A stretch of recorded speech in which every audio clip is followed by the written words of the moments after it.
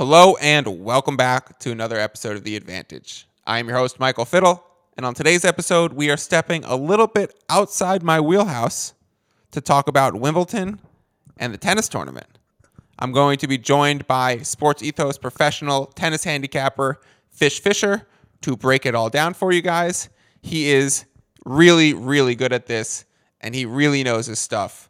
I've seen him posting consistently in the Sports Ethos community. I've seen him winning very consistently. I've seen his approach to handicapping. And although I am not too much of a tennis guy myself, I know that he is a bettor worth trusting.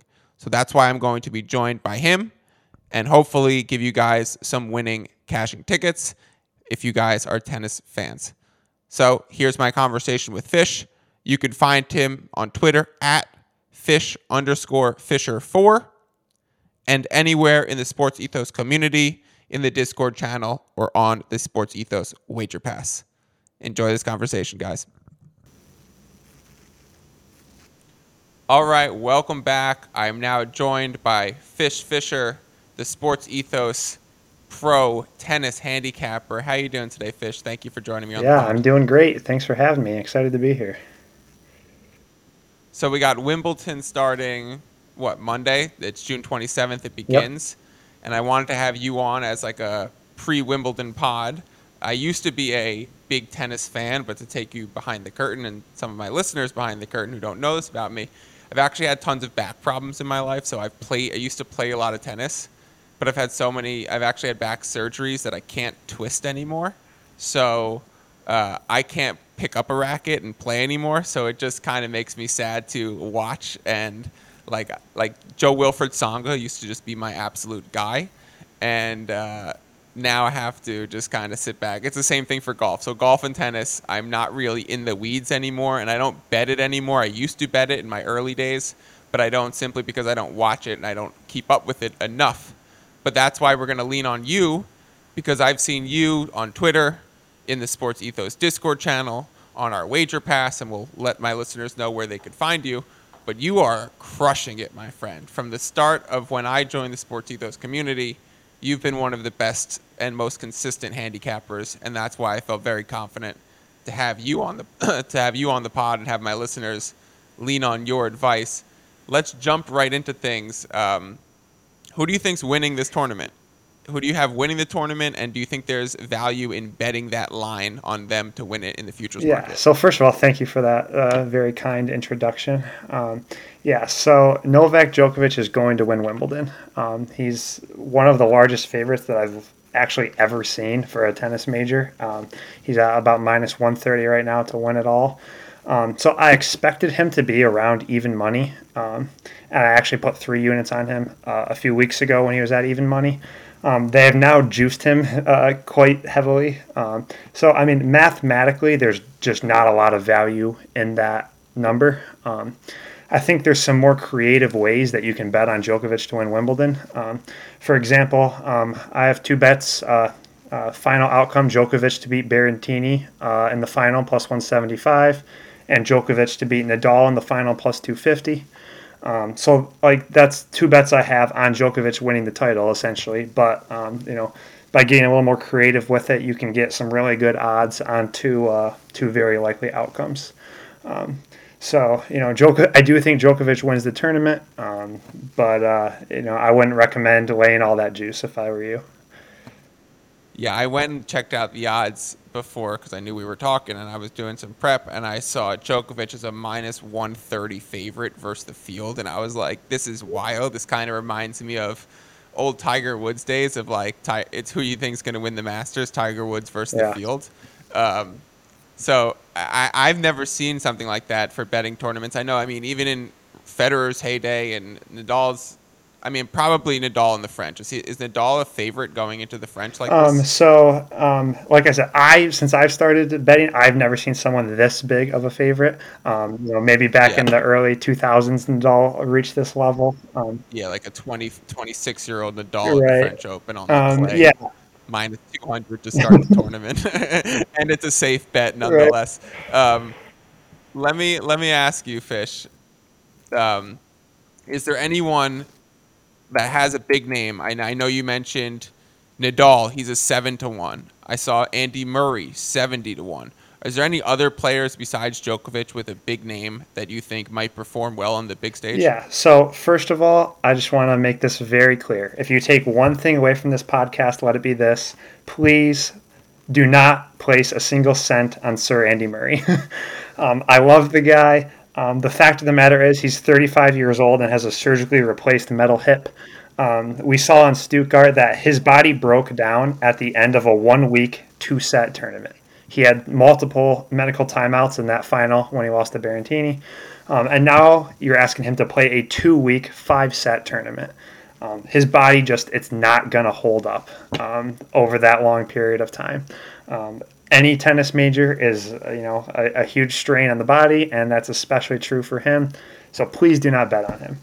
But some big names that I do like, so Hubie Hurkacz is at 11-1 to win it all. And he has a very, very favorable draw. I think he's basically going to have a cakewalk to the semis. So there's definitely some value on there. And Nadal at 7-1 and Berrettini at 6-1. Again, mathematically, there is some good value on those bets.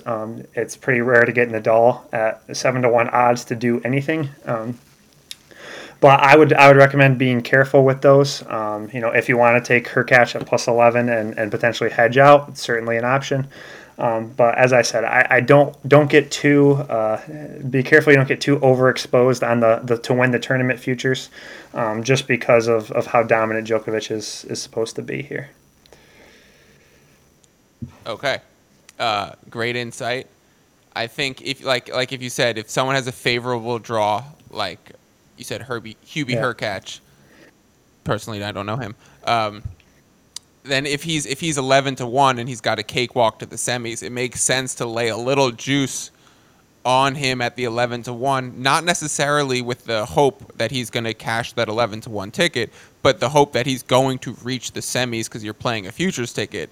And then what you do is you start coming in, whereas matches get a little bit dicey, you start coming back in on the other side and hedge that ticket. Because if you have an 11-1 ticket with a guy going into the top four, you've locked in yourself profit if you play that correctly. Thanks for clarifying that. That's exactly right. Hurkacz, I actually have a bet on him to win his quarter as well at +200. I recommend betting that.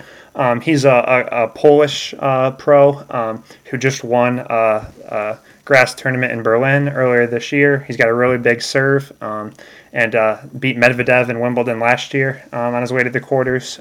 So he's a really good player. Awesome. What about on the ladies' side? I see Serena Williams 30-1, Simone Halep 16-1, my girl Madison Keys 55-1. Do you like any of those names on the ladies' side? Yeah. So if we're talking, kind of big name long shots, Emma Raducanu at 35-1, the U.S. Open champion. She's really had some kind of, I don't know the word. She's had some kind of focus issues lately. It seems like she doesn't seem like she's really getting a lot of joy out of tennis. But I think these odds are very long for her on home soil in Britain, and I think she could really turn things around and kind of get back into form here. So I do think that's one of the big names that I think there's some value on for the women's side. What about the extreme long shots? So I was looking at some of the odds, and like I said, I used to be a big tennis fan, so some of these names that have been around for a while stand out to me. The Stan Wawrinkas, the Gael Monfils, those guys 250-1 on both of those, right? Like when I used to be betting tournaments, those were the guys at 6-1, 8-1, 9-1 who maybe could top a Federer or a Nadal. Those guys are at 250-1, and they're even underdogs in their first matchup. I was surprised to see that.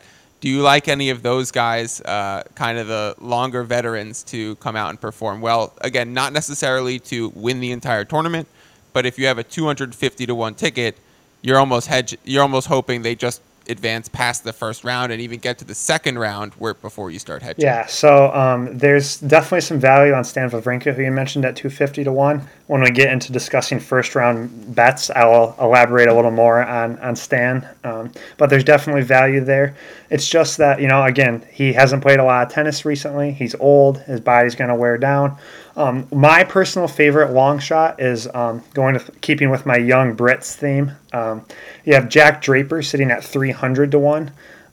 He's a young guy who loves the grass. This is his favorite surface. He just made a semifinal in Eastbourne last week, and he's another one with a very favorable draw. I like him to get through the first 2 rounds actually without any real sweat. And so when you're getting a guy at 300 to 1 that I think has a clear shot to the third round, there's a lot of value on that bet. Yeah, that's what I love to hear. Like, I don't know Jack Draper. Sounds like the guy from Mad Men. And but if I hear that there's a guy sitting at 300 to 1 with an easy first 2 rounds in the draw, that's something that's very, very appealing. Let's jump into those first round matchups. Go ahead and talk to me about who do you like playing over the next few days, and where do their odds sit that you will be playing personally? Yeah, so I didn't plan it like this, but weirdly I ended up just kind of naturally liking a lot of underdogs in the first round. Hubie Hurkacz, who I mentioned earlier, he's minus 2.5 sets against Alejandro Davidovich Fokina, and that's at plus money, about plus 105, 103, depending on your book. Davidovich Fokina is just a clay guy. He hates the grass, and so getting plus money on Hurkacz to win the straight sets is a great bet there. And then I mentioned Stan Wawrinka. I do like him plus 4.5 games against Sinner. Sinner is another guy who doesn't really like the grass. He's hasn't played a lot recently, but I also like the over in that game, 39.5, or in that match, over 39.5 games. I think Stan comes out early and wins the first set, covers that set spread, but I think his body will wear down eventually, and I could see Sinner pushing that one over. Struff plus 5.5 games against Alcaraz. And Alcaraz, again, very inexperienced on grass, and he tends to struggle with the guys who don't make a lot of mistakes on serve. He lost to Alexander Zverev in the French Open because Zverev was putting in 70% of his serves, and that's something that Struff can do well, so you're getting a lot of games there. Bublik minus 2.5 games against Fuskovics. Bublik, he can be stressful to bet on just because he has some anger management issues, but he loves the grass, and he tends to step up in majors, so I like him. Sounds like me on that. Sure. I know I'm going through these kind of rapid fire, but... No, go for it. Keep going. Right. I love it. And then Felix Auger-Aliassime, one of my favorite names, going up against Cressy. I have the over 41.5 games there. You might not see a single break in that entire match. 2 guys that love to serve the ball well. And I also like Cressy plus 4 games as the underdog there. He's coming off a final in Eastbourne. And then we have Hugo Gaston, one of my few money line bets, plus 143 against Alexei Popyrin. The guy has the nickname Grasston. It's mostly a joke, but he does really like grass. And he's a big... I had this... Also sounds like I had this I had this line set almost to a toss-up. So this is a ton of value on Gaston here. Arthur Raiderkench, plus 4.5 games, and the money line, plus 213 against Denis Shapovalov. So Shapo famously, made the semis here last year, had a total breakout year. But this year, he is 0-3 on grass and just hasn't looked right at all. So getting those big numbers on Arthur is great value. And finally, Taylor Fritz minus 2.5 sets against Musetti. You can get that at even money. Musetti had to leave his last match with an injury, and he's another one who hates the grass against Fritz, who's coming off a title. Fritz is, I think, going to take care of business in that match. Amazing. Okay, when you have tournaments like this, and you have a bracket situation, right? So we've just evaluated some first-round matchups, but when you have a bracket, you know who the future matchups are. So you even said, like, I like this person's first two matchups. So let's talk about going down the line, because this is probably going to be the only time I do a Wimbledon focused pod for my listeners. So as this tournament plays out, if it goes accordingly and you have future matchups that you like, where do you see value and where are you hoping to get a matchup? So I mean, like, I hope this isn't too confusing. What I'm saying is, like, going into the NBA playoffs, to give you an example, Fish, going into the NBA playoffs, I wanted the Celtics versus the Heat so badly because I wanted the Celtics line because I knew it would be priced fairly and I knew the Celtics were the better team. So when the playoff bracket came out, it was unfortunate for me that they weren't going to meet until the Eastern Conference Finals. But I was still hopeful. If I ever get Celtics Heat, I'm going to pound the Celtics line in the series. Eventually it did happen, and immediately when that line dropped, I was all over it. So is there a situation like that for you where you're like, okay, when these two people play, I'm going to be all over this side? Yeah, definitely. So I mentioned Jack Draper earlier. In the second round, he's likely going to face Alex de Minaur.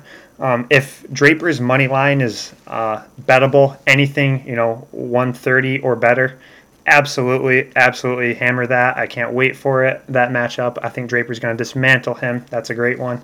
And then talking more deep down the road, Taylor Fritz, who I just mentioned, if he's an underdog at any point against Felix Auger-Aliassime, that's the projected fourth round. If you can get Fritz as an underdog, absolutely bet it. I think Fritz is going to win that matchup if he faces Felix. I think he's going to take care of business all the way until the quarterfinals. So if at any point you have Fritz as a bettable line, definitely take advantage of that one. And then how does your unit distribution work for these things? Are you playing, just straight one units on games? Are you playing smaller amount of units on futures? How are you approaching this? Are you splitting up units when you have multiple bets on the same matchup? Talk to me about your unit distribution. Yeah, so I do one unit for basically every bet. Unless the odds are super massive. So all my first round bets are one unit, and except for my money line against Shapovalov, that was plus 213. I'll put a half unit on that. Usually try to bet so that I'm winning one unit roughly with all of them. And futures are the exception to that rule. You can kind of mix things up in futures. As I mentioned a few weeks ago, when he was at even money, I put 3 units on Djokovic. That's a big bet. And I put 1 unit on my quarter bets. I mentioned Hurkacz. And I put a half unit on some of the more, real big ones, like Draper's 300 to 1. I'm not going to do a full unit on that. I do tend to mix it up a little bit. But for most of my straight, spread and total bets, those are all just 1 unit. And last question for you. Are there situations with line movement or spread movement where you say, okay, this is a situation I want to jump on early, or this is a matchup where I think the public is going to be on this side, so if I wait a bit until before, first serve, then I'll get better odds by waiting? Yeah, so as a general rule, I like to bet early. I think that with tennis, because there's so much happening, in first round of Wimbledon, there's 64 matches that they have to handicap. The books do. You're more likely to find value, early on tournaments, on bets. Once it gets closer to first serve, by then the books are smarter, I guess you could say. Like, now they've collected bets for a day or so. They've gotten more data. Those lines are going to be really sharp close to first serve. So my advice is often to bet relatively as early as possible. There are times when I'm literally refreshing my books, waiting for the line to drop, because I like to get it as soon as I can before the books have time to catch up. So, Fish, if you're getting your lines as soon as possible, tell my listeners where you're posting your plays, where they could find you, and where they could tail along if they want to, assuming you dominate these first round matchups that you just gave us.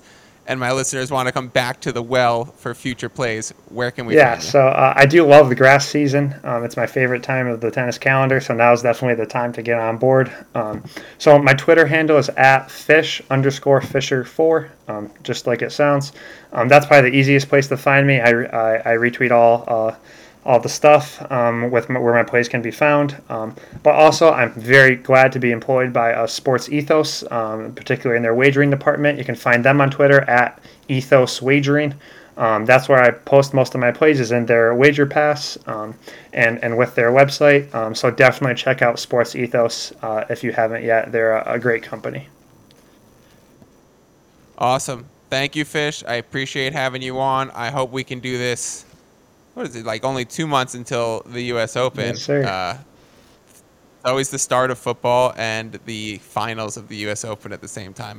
That Sunday's always a wild one. All right, Fish, thanks again, man. Appreciate having you on, and my listeners will come find you, and we will be hearing from you Yeah, shortly. thanks. Appreciate it.